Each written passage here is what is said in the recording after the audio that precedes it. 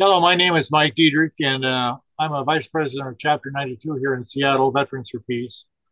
And this is the Veterans for Peace radio show, which is broadcast on KODX 96.9. The videos or the audios is also saved on our VFP92.org website, which is the Veterans for Peace org. So today I'm honored to finally get to be able to talk about the Japanese internment or the Japanese concentration camps, as you will. With us is Robert Chang. And Robert, you're a professor at University of Seattle University? Yes, at Seattle University School of Law. Okay. Well, he'll give a short introduction to his background. Cam and I are both fairly well known to the 92 viewers. So go ahead, Robert. Thanks. Thanks, Mike and Kem, for inviting me to engage with you and your audience. So my name's Robert Chang. As Mike said, I'm a professor of law at Seattle University School of Law, where I also founded in 2009 the Fred T. Korematsu Center for Law and Equality. And, in part, that's the experience, the fact that I work to advance Fred Korematsu's legacy. For those listeners who may not be familiar, Fred Korematsu is one of the young men who, during World War II, said no when he was told to evacuate the West Coast, to go to a relocation or assembly center before going to what we now call incarceration camps. I know, Mike, you said internment camp or concentration camp, but the preferred term these days among many Japanese Americans is incarceration. In some ways, to say that, well, this isn't really internment. Internment means something else. Incarceration, to highlight that the people in there were behind barbed wire, and there were guards in watchtowers with rifles, ensuring that they would stay in those places. I think, Mike, you wanted me to say a little bit about my background. So I was born in Korea, and I say Korea rather than South Korea because the South and North was created by the superpowers, the imperial adventures overseas that created this artificial divide and leaves us now with the mess with the leader of North Korea, and then also in terms of so let me just stop there in terms of my brief introduction. Okay, Cam has offered to act as sort of moderator for this program. So go ahead, Cam. Yes, I would like to share a few comments about my how I learned about the Japanese internment camps. It was a little different from most folks, and came to understand that how this was a really shameful episode in our American history. And this was a time when all the Japanese people of Japanese ancestry on the West Coast of the United States in the early stages of World War II were rounded up and placed in incarceration camps that were hastily built for that purpose all over in various places throughout the West. As well over 100,000 folks were treated this way, and it didn't matter whether they were American citizens or not. I was born in 1946, and in the normal course of events, I probably wouldn't even have heard about this because this whole tawdry episode was pretty much swept under the carpet, and I don't think the newspapers covered it. I certainly didn't learn about it in American history classes, but I happen to know about it for this reason. My grandfather was actually an administrator at one of those camps. He was an administrator at the Topaz internment camp in southern Utah. So, and I was growing up, he talked about it a few times, and my grandmother worked there too, and she talked about it occasionally. My father enlisted in the Navy the day after Pearl Harbor, and so it was an item of conversation in our household. And raised in that environment, I just assumed that this was a necessary thing that happened to happen for our national security, and I didn't think much of it. Well, it was only as an adult that I started hearing more, and the news media and started to focus on this, and And I became aware that things are not as I thought they were. And the more I found out about it, the more I realized how shameful this was. I learned that there was, for example, that there was a stark disparity between how the Japanese people were treated in our country versus those folks of German and Italian ancestry, which were also our enemies during World War II. And it was totally different. There was no comparison on how they were treated. I learned that our own intelligence branch, our military and our FBI, had done investigations early on, even before the war, and determined that the Japanese community in America did not pose any national security threat to our country. There was no justification for this sort of action from that perspective whatsoever. And basically, everywhere I looked, it smacked of institutional racism, because every branch of our government let the community down. The executive branch through the policies they enacted, the congressional branch through laws that they passed, and even in the halls of justice, where one would hope that folks that were whose constitutional rights were violated, would get their day in court and get vindicated. There was no recourse there at all as well. And it was just decades and decades later before these rights were starting to be addressed, and an acknowledgement was made that this was all wrong. So then what I did more recently is I visited the internment sites and a couple of the museums that recorded this occasion. I went to the actual site in Topaz, Utah, where my grandfather used to work, and I went to Minidoka and in California and Utah. There are museums to document this experience. And what I learned was that, to add insult to injury, the tawdry way in which the Japanese folks were treated. They were rounded up and billeted in horse stalls at racetracks while these prisons were hastily built. And they were in the most desolate, godforsaken places you can imagine in the West. The barracks in these internment camps were little more than large wood shacks. They didn't have adequate insulation to protect from the cold. They weren't sealed up enough to keep the dust and dirt out during the dust storms in the summer.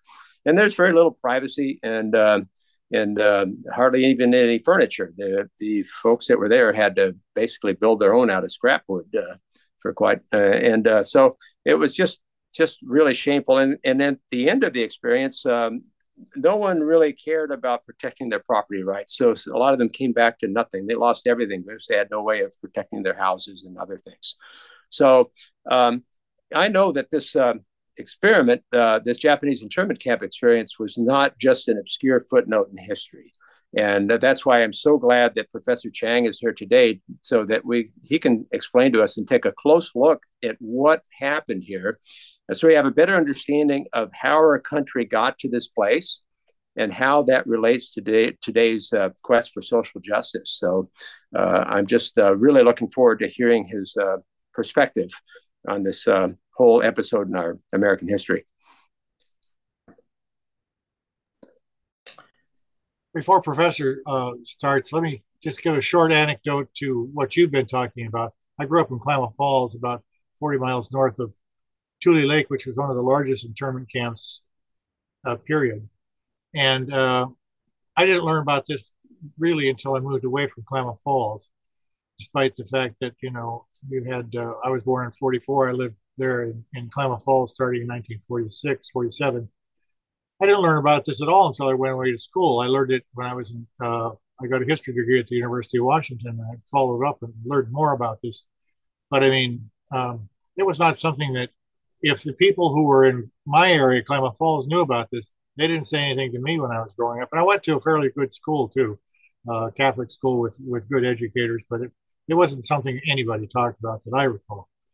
So with that, I'll turn it back over to Professor Chang. Thank you. So, the two of you have done far more to educate yourselves on this than most people.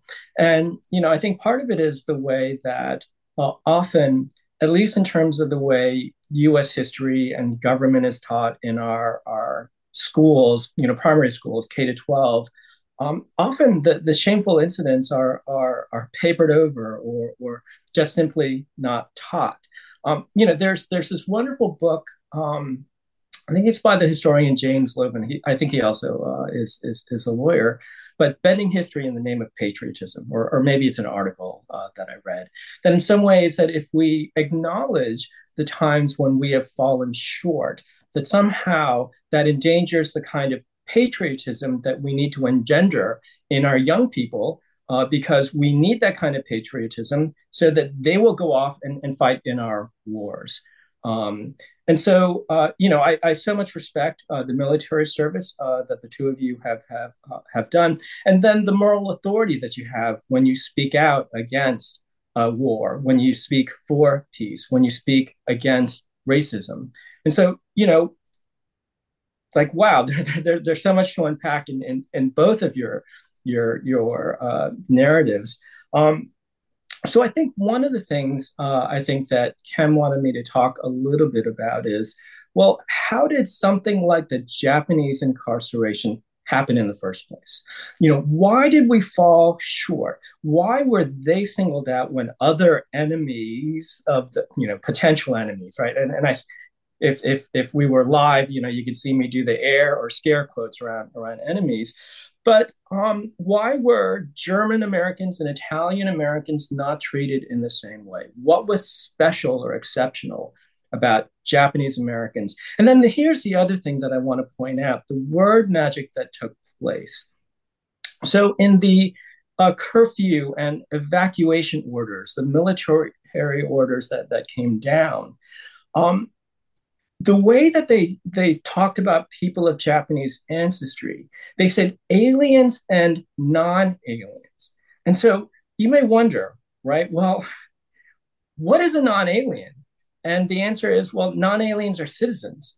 But they didn't want to say American citizens were subject to these orders. And so they said aliens and non-aliens of Japanese ancestry. And so the way we use words can be very powerful, that creates people as being an other, which then operates to dehumanize them, and then also allows us to treat them differently with disregard, to impose, as Kem was talking, the initial places that many of the Japanese Americans who were evacuated, and that was the other sort of term that was used. They were evacuated to these assembly centers that were often on state fairgrounds because, there's a lot of space there. And they were put in horse stalls because that's what was available while the more permanent camps were being built.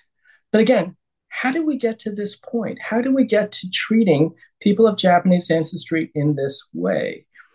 It really goes back to the history of discrimination against people of Asian ancestry.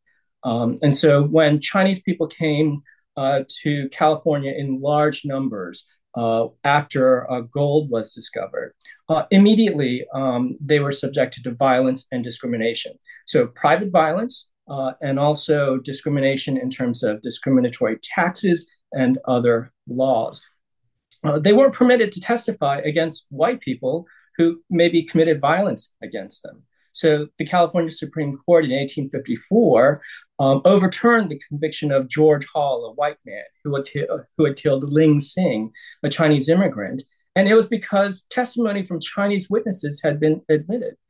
They said, well, that wasn't permissible against a white person, so you have law operating to allow violence, private violence to operate against people of Chinese ancestry, which then sort of opened the floodgates in terms of extra-legal violence. You have that followed by formal Chinese exclusion in 1882. Well, we don't want them in our country. You have the Supreme Court then upholding those sets of laws. You have that then extending to people of Japanese ancestry, where Teddy Roosevelt in 1907, 1908 did the so-called Gentleman's Agreement and said, well, Japan can no longer issue visas for Japanese laborers that come to the country.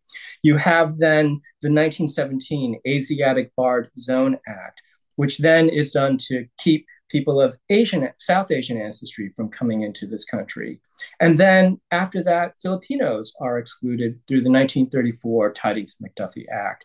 I'm going through this really quickly, but in a summary form, in part because you have the commonality of treatment of people of Asian ancestry. And in particular, there is a story about Japanese Americans in this, including in 1922, Takao Ozawa, who tried to become naturalized, was rejected by the courts and by the US Supreme Court. And so you keep people from this country. For those who are in this country, you subject them to discrimination and private violence. You pass laws that exclude them, for example, from owning farmland or being in certain professions or being lawyers. And through that, you create an other. And by creating an other, you keep them distant. And then you wonder, well, why aren't they assimilating at the same rates as other immigrant groups? And because they aren't perhaps assimilating at the same rates, you then say, well, that's why you can't trust them. That's why we need to put them into camps. We don't know about them. And because we don't know about them, we fear them. And so in just really summary form, and I'm happy to go into more detail as you may ask, but let me just stop there as sort of the backdrop to where we found ourselves after the bombing of Pearl Harbor. Well, there's several things that come to mind when I heard your comments here. Is that first of all, with all the activity going on in the on the West Coast and all the hysteria regarding the early onset of the war, there was some people were saying that, well, the Japanese people, the Japanese Americans can't be trusted because they did not. They're not part of our community. They're not really part of us. They keep their own separate ways, and it's so ironic that the reason that was that way was they weren't allowed to be part of our community. They weren't allowed to become American citizens. They didn't have the same access to educations. Job-wise, I understand even before the war started, a lot of Japanese people who had jobs were fired from their jobs because all the stuff going on in the Pacific War theater that causes us to not trust you, and we don't want you working here anymore. So the whole idea that they were a separate group, which might potentially cause a fifth column movement and create all kinds of havoc for national security, was basically they were put there by other forces that were beyond their control.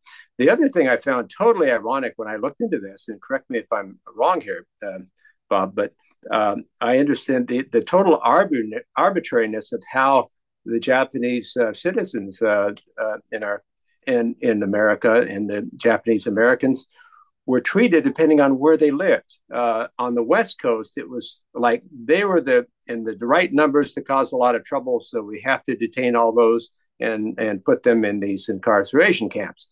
On the East Coast, there weren't so many folks of Japanese ancestry, so they're probably no threat. We don't have to worry about them. But over in Hawaii, there were so many Japanese people that were productive parts of the community that, well, we can't incarcerate them because we won't have enough people to fill all our jobs, and it would hobble our war effort. So we're not going to incarcerate them either. The crass arbitrariness of it was just so patently ridiculous. And I wonder if you could comment on that. There were actually sort of exceptions to this sort of general rule that happened. One of them were, at least as far as citizens' reaction to the order, and that was in Bainbridge Island, where a number of the people who lived there had the Japanese farms mostly were integrated into the community, and they were interned, of course, but many of the citizens lived there, preserved their farms, which were sort of shepherded along after they were in the camps and actually were made available to them when they returned.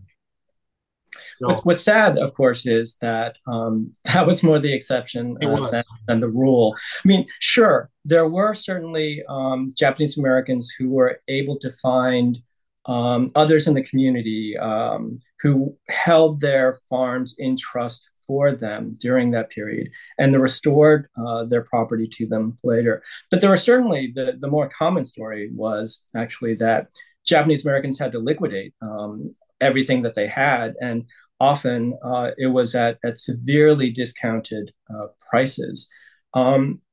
It's funny, Cam, you mentioned the arbitrariness of it. So I had the good fortune of being able to visit the Japanese American National Museum in Los Angeles last week. And one story that the docent told us, and it's one that I was familiar with, but he added a little bit more detail. If I remember his account, he talked about how in Hawaii, following the bombing of Pearl Harbor, there was an initial period where I believe that people of Japanese ancestry, so these are, include aliens, right? And they're aliens because they couldn't become naturalized even if they wanted to, but also citizens who were born on US territory. My understanding is that they were not permitted to leave their homes. And I think Monday morning rolled around or Tuesday morning, like early in the week, and nothing was running. And nothing was running because, there were no people to pump the gas. There were no people to provide all the basic services because they were integral to the running of the economy. And so, the place where there was the greatest percentage of Japanese Americans and where the one place that was actually bombed and the one place where, arguably the whole fifth column kind of argument might be strongest is where they realized we can't do that to them. And so this idea that, there were certainly Japanese Americans who were incarcerated, but it was based on whether justified or not, individualized suspicion. And so if it shows in some ways that it's possible for them to have engaged in individualized determinations, but they just decided to forego it on the West Coast. And Cam, earlier you mentioned, over 110,000 were incarcerated. The number now that I understand it is now more than 125,000. And so what happens is that there were 10 primary War Relocation Authority camps. And these are the most commonly known ones. And these are the places that were the most populous. But I know the 125,000 figure because the Japanese American National Museum has created a special exhibit. And I'm probably mispronouncing it, but it's the IREII, I-R-E-I-I exhibit. And a researcher has and they've done it in a physical form. There is a physical book where all of the names of Japanese Americans who were incarcerated in the entire United States, their names are listed in that book. And so in addition to the 10 primary camps, my understanding is that there were over 75 other locations where Japanese Americans were taken and incarcerated. And so then when you add all of those up, it's over 125,000. Yes, I would. I'd like to. I would love it if you would share some comments about the Fred Korematsu Center and its importance and relevance today, because as I think we're all aware that this was not an isolated footnote in history. It's part of a pattern that we're still struggling with it today. Just a second, I've got to. And what the reason. Fred Korematsu has been of very special interest to me because, one, it's a very compelling story in its own right.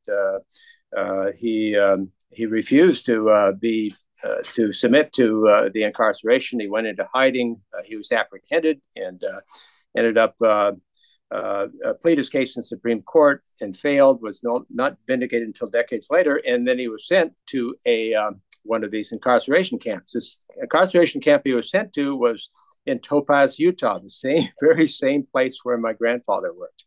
And so that kind of touched me personally to know that. And, it's not a part of my family heritage that I'm proud of, but rather than try to hide it, I think it's best to be honest and talk about it and learn what we can from it. But the Fred Korematsu Center is doing very important work that is relevant to this discussion today. And I'd be very interested in knowing more about that your organization and how it relates to the subject matter we're talking about here. Sure. So I have the good fortune of being entrusted by the Korematsu family to advance Fred's legacy. And you're exactly right that Fred was one of the people who said no. Now there are four people whose cases went up to the U.S. Supreme Court in 1943 and 1944, and I want to say a little bit about those cases and the other people. And so when the first curfew order came down, Minoru Yasui in Portland, Oregon, was an Oregon-educated lawyer. He had gone to the University of Oregon School of Law, and he was an attorney. He thought that it was discriminatory, and he wanted to bring a test case to challenge this discriminatory curfew order. So he walked around the streets of Portland trying to get arrested. A police officer at one point told him, "You're going to get in trouble, go home." And so then he presented himself to the police station, where the sergeant there apparently was very pleased and happy to lock him up for violation of the curfew order. And he took his case up. Gordon Hirabayashi in the Seattle area was a student at the University of Washington. And he said no to the curfew and also to the evacuation. And in part, I think this was motivated by the Quaker community that in some ways embraced him and tried to shelter him during this period. And then there was Fred, who was a young welder in the San Francisco Bay Area. And you're right, he said no to the evacuation order and tried to hide from authorities, but then was apprehended. These three men are the ones whose cases, whose names are usually more well known. But there's a young woman, Mitsui Endo, and I want to make sure that we spend some time to talk about her, especially because she ends up being ignored, often with her case not being included in con law casebooks, so not really taught in terms of constitutional law in law schools. But Mitsui Endo was a worker in the California DMV, and after Pearl Harbor, the California state government fired all the Japanese American workers in California civil service. Now, she took a courageous stance, and she actually joined with a group of others to challenge her discriminatory firing. This got disrupted by the evacuation order, and she ended up being incarcerated. The attorney who was assisting her in her challenge to California firing her asked her if she wanted to challenge her incarceration, and she said yes, and she did it through another means. And so I think because the government was worried about what the outcome of her case might be, they actually offered her a deal. They said, "We'll let you and your family go if you drop your case, but you have to, you can't return to the West Coast. You have to go east." And she said no. She wanted to challenge her incarceration because she knew that it was inappropriate. So all four of these people recognized the discrimination and took courageous stances.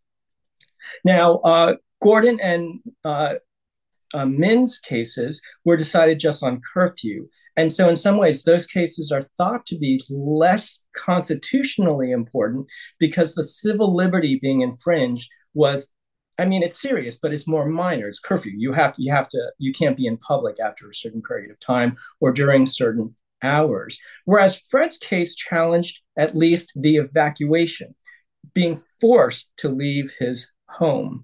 Now, Fred was also trying to challenge the incarceration, but the U.S. Supreme Court didn't want to reach the legality of incarceration, so they just dealt with the evacuation order. And so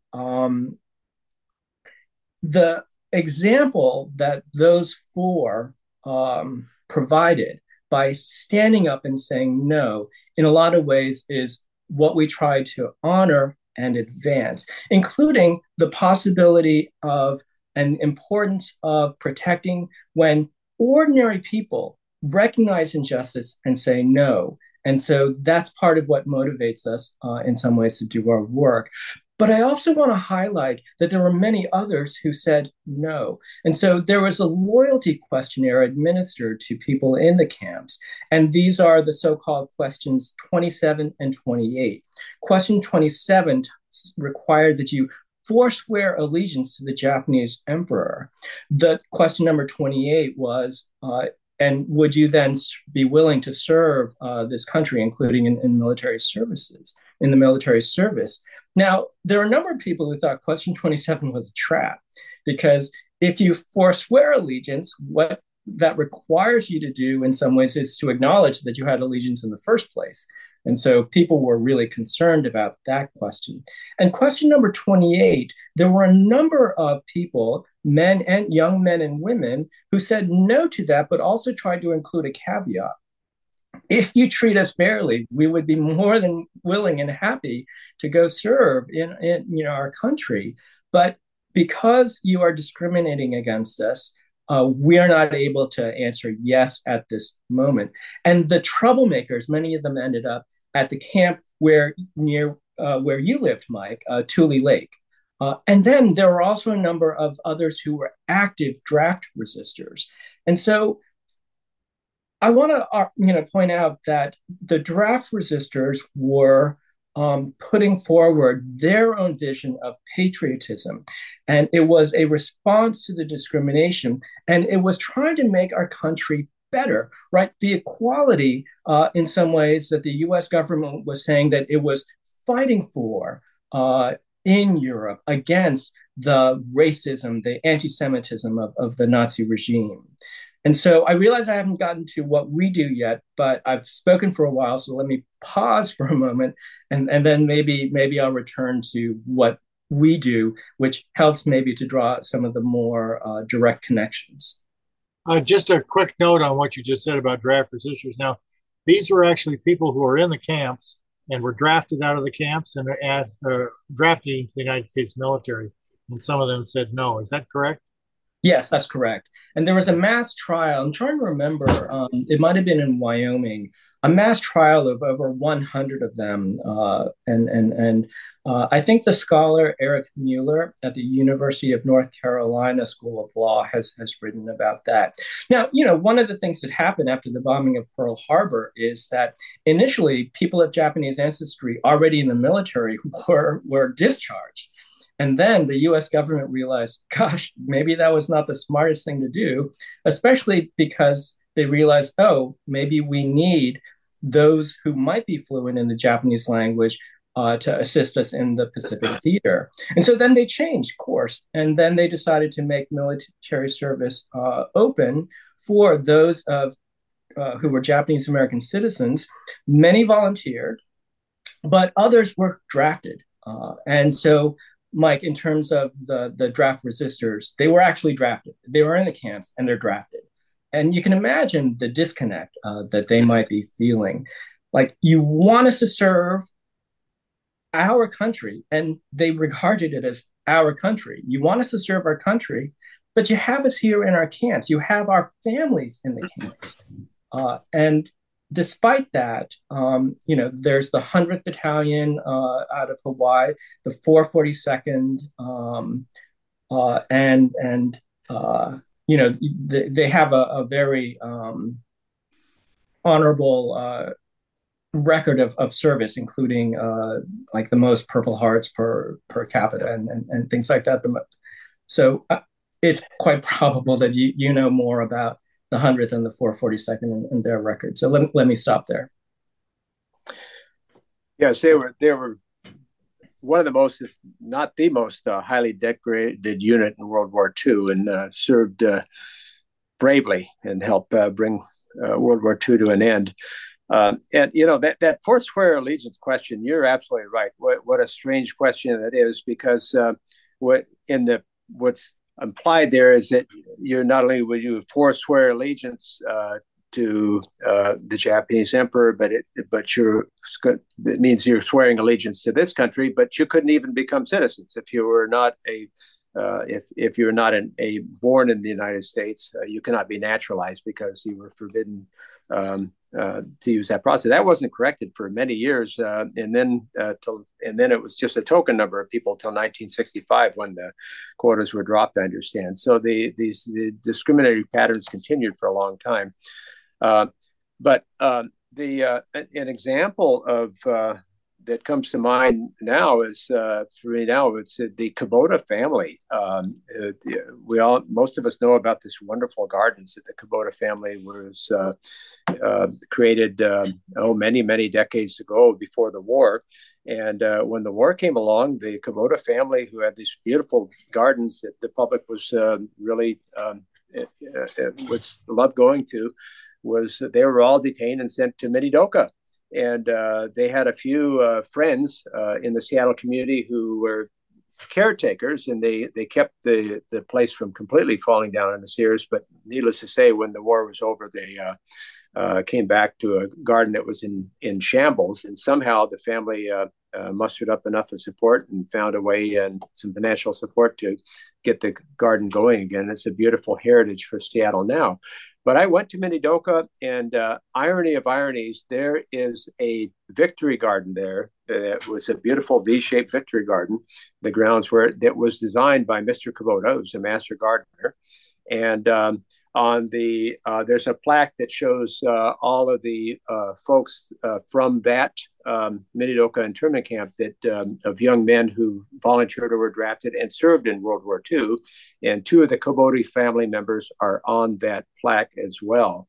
And just the idea that they would be basically incarcerated here and told that the country does not want them, does not trust them, that we have to keep you separate because they can't do the rest, but now we want you to come help win the battle. I can't imagine what cognitive dissonance that must have been for them, and the fact that many of them rallied and served bravely is just an amazing testament to the commitment of the Japanese community to be part of the American experiment, to be part of the American dream of being accepted as full-fledged members in our community. So the struggle goes on, and I'm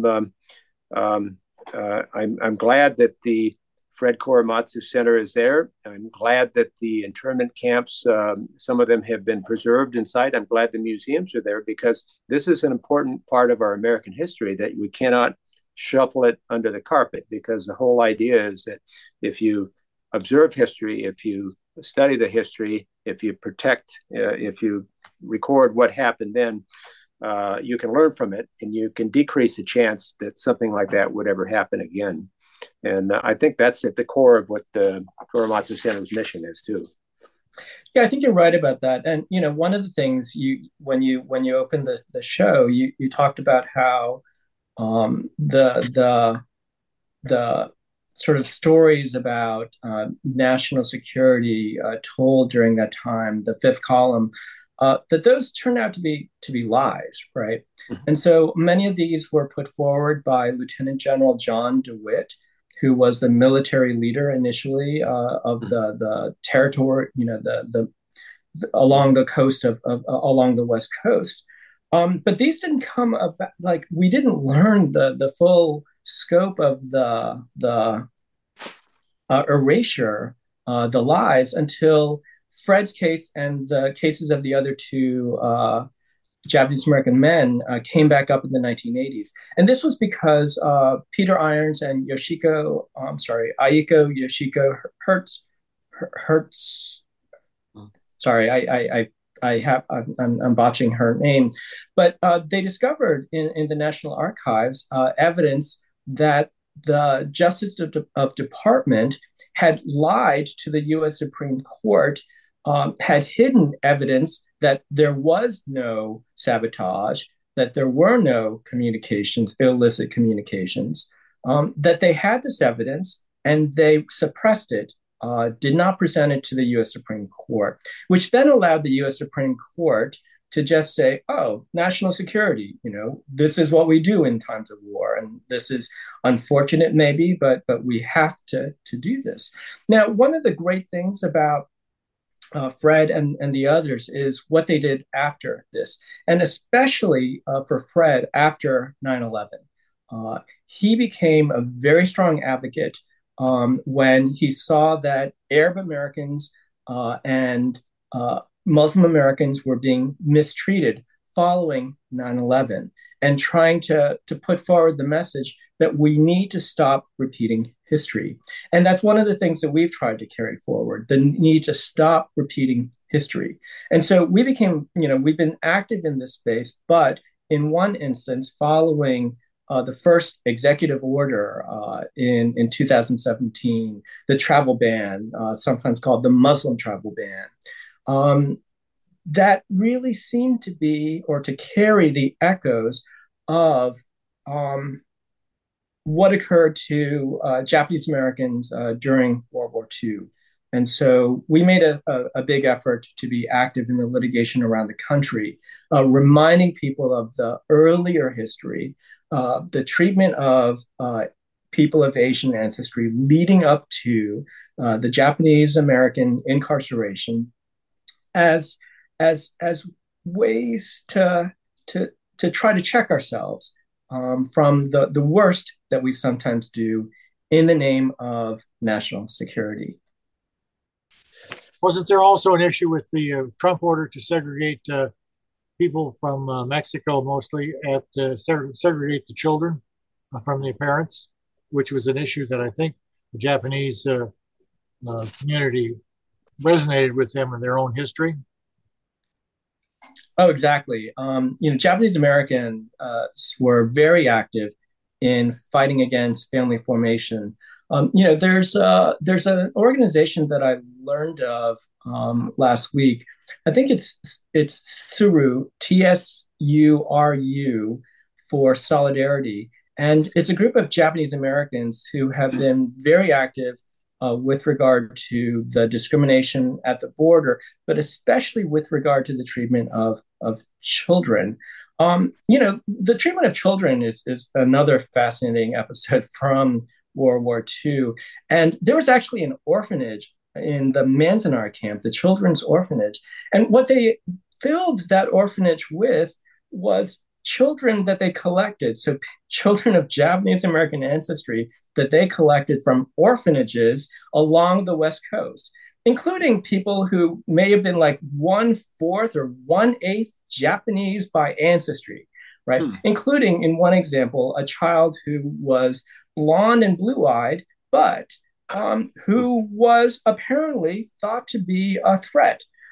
And so that's one of the more extreme examples. My understanding is that there might have been a group of researchers at Cal State Northridge who engaged in an oral history project. I haven't had a chance to revisit this, but I hope that they did collect their stories, because that's another remarkable one.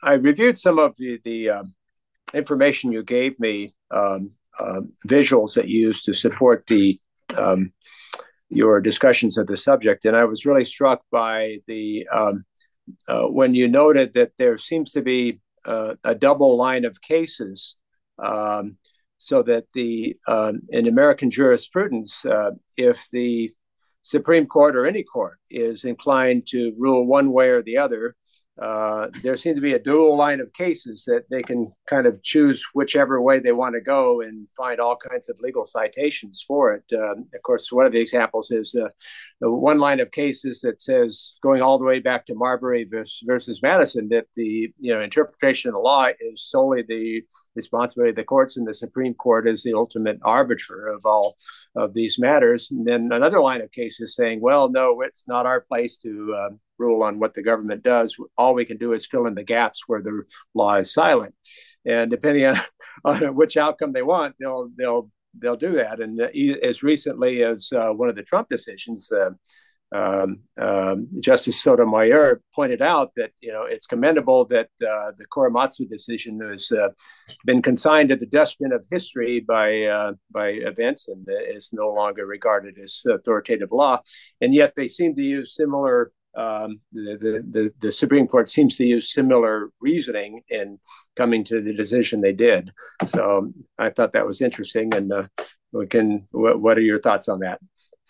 Sure. So, one of the sort of lessons that's often taught and celebrated in American civics is the role that the courts play, the critical role in assuring our democracy and our democratic traditions. And so, what you described was, well, the courts are there to check the excesses of the executive and the legislature. So if they exceed the power that they have or act in a way that is inconsistent with our constitutional traditions, including equal protection and due process, that the courts are there to step in. But it's like there's this big asterisk or footnote to that, which is, but not with regard to matters involving the border or national security. So there is an exceptionalism that operates. And in the context of immigration law, this is called the plenary power doctrine. Plenary power also operates in other ways. It also operates with regard to our colonies that we still have, and also operates with regard to certain aspects of the US government's relationship with Indians and Indian tribes.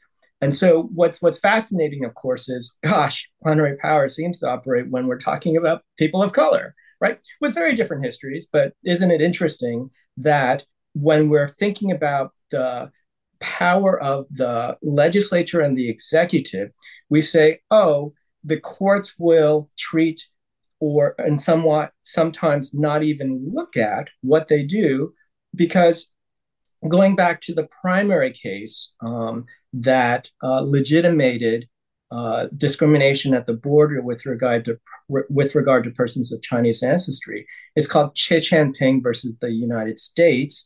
The court said, what Congress decides, if they decide that there are a people that we don't want in this country, the determination by Congress is conclusive upon the judiciary. That means that they have no say there. That means that Congress can engage in discrimination, and the judiciary will just say, well, that's for you to decide, not for us. And so they step out of it. And so we have this story that we're very proud of in terms of the role of the courts and American democracy. But then with regard to the border and national security, we say, we do something different there. And I think that is very dangerous and inconsistent with the best things about our American democratic tradition, the regard for people and fair treatment and non-discrimination. But then we say, if it's the border and national security, we'll make an exception and we'll let you do more there. I agree. There's all kinds of mischief and bad things can happen if you abuse that exception.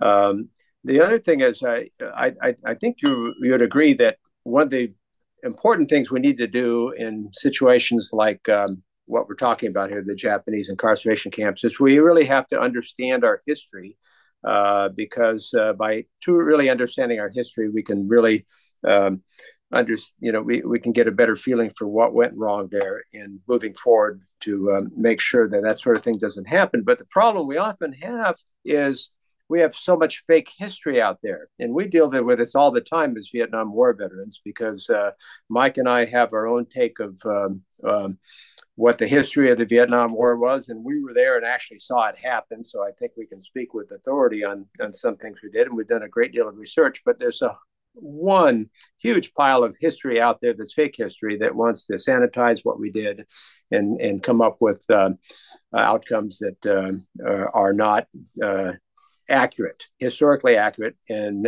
seek to hide some of the blemishes and bumps of and that prevents us from learning the lessons we should learn in the Vietnam War. And we got the 50th anniversary coming up, and so it's a challenge for us to if we all agree that history is important, even to agree on what that history is and to preserve what the real history is when someone else is trying to hide it.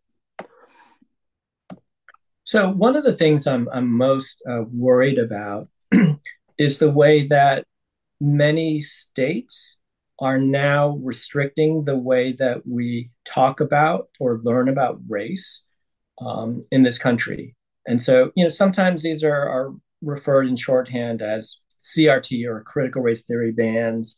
Most recently in the news, you might have seen that the state of Florida has banned the AP African American history course that had been developed with this idea in some ways that there are dangerous concepts or you can't talk about these things in this way.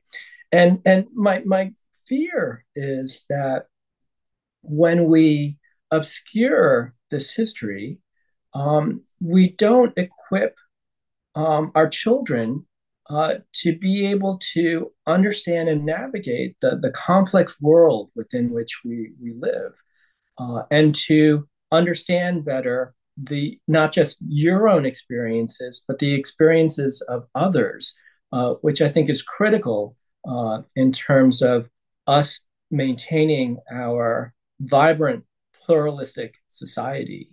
And that's actually one of the sort of big cases that we got involved in.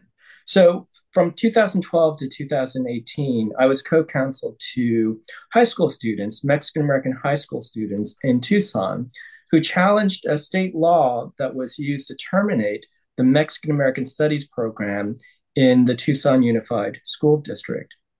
Now, you might wonder, like, what is the Korematsu Center in Seattle doing down in Arizona? Well, part of it is that it's critical for us in terms of the way that we do our work, that we do work on behalf of all. And for me, it was so shameful that Mexican-American school children were being told that their history and their stories did not belong in their classrooms. And for us to stand aside while this was going on was just something that we could not do. And so we got involved in that case. And the law that was passed in 2010 has eerie similarities to a number of the laws that are being passed in other states that talk about certain banned concepts. And so, one of the sort of dog whistle things included in that provision, you can't include, something in courses or classes that promote the overthrow of the US government. And I call it a dog whistle because that was not in any way anything that was included in any of the courses, but by including it, you present to the public this danger or specter that subversive things are going on in these classrooms, and these Mexican-American educators are engaging in this to subvert the youth that they get to teach. But then also things like promote resentment toward a group or class of people. It's like, what does that mean? Promote resentment toward a group or class of people. And so there's this hilarious bit on the Jon Stewart show, and this was actually it was a guest host who went down to Tucson and interviewed educators, board members, and asked one of the board members, so how do you teach slavery or the history of slavery without possibly producing resentment? And the person was not able to answer. I mean, it becomes dangerous if this idea of that we need to sanitize history, which then erases or doesn't allow us to see things like the anti-Black racism that is occurring with regard to the policing of certain communities. So when we think about the killing of George Floyd, is that about race? Where does race belong in that story? Or does it become a story where race just cannot be discussed because we live in a so-called colorblind society or country where it was a police officer who killed a man, and where race doesn't become part of our understanding of what it is that took place?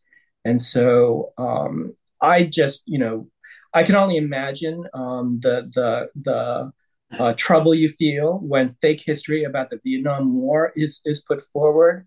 I feel the same way about the erasure of history about race.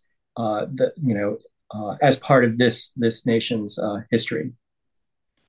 Thank you, Robert. The it's that I think that's one of the most important points. The other thing is I mean, of course, the racism and race is part of American history. It's a, you can't talk about American history without talking about race.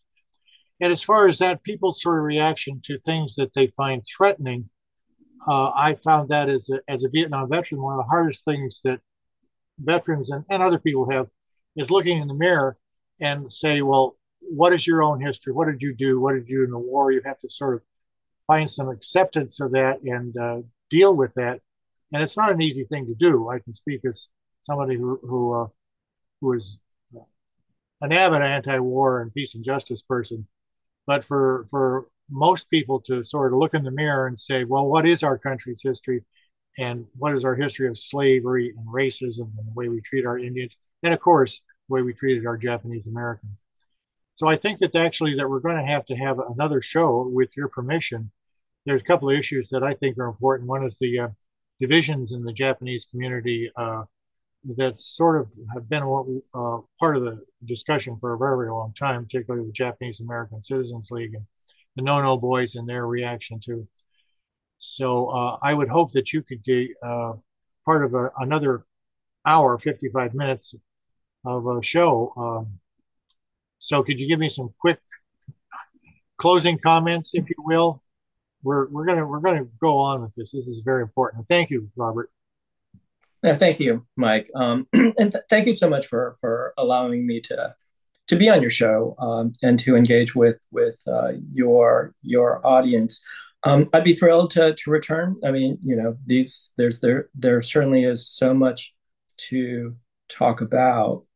So, one of the lessons that I hope, or takeaways from our conversation today is that, I expect that for many audience members, some of what we talked about, much of what we talked about, might be new to you, and that's okay. And what I would hope that you think about is that it's something that I often come back to, and my mentor, the late Jerome McChrystal Culp Jr., said at an early LATCRIT, that's Critical Latino Legal Theory Conference back in 1996. He asked the question, how do we come to participate in the struggles of those who are not us? How do we come to participate in the struggles of those who are not us? How do we develop the kind of solidarity where we have very, very different experiences? And for me, the lessons that I've taken away and that I try to transmit is, well, first, learn your own history. And then learn the history of others. And then once you become more knowledgeable about this history, and Mike, more aware in some ways of the blemishes that exist with regard to maybe our own actions or the actions of our communities, the actions of our government, is to then say, well, what am I going to do with that? And at that point in time, it's on you, of course, because I'm not going to tell you what to do, but I hope that when you do learn your history and the histories of others, that might motivate you to do things maybe a little bit differently, to act in concert with others, in solidarity with others. So thank you, Professor Chang, and also thanks to Kim Hunter, who got the ball rolling on this. Sorry, I might add that I reached out to different Japanese organizations, and it's really a plum to have you here and talk about this. So we'll do another show on this. Kim, thank you, and thank you. This is Mike Diedrich, Veterans for Peace Radio Show 90, broadcasts on KODX 96.9 and also on VFP92.org. So thank you all.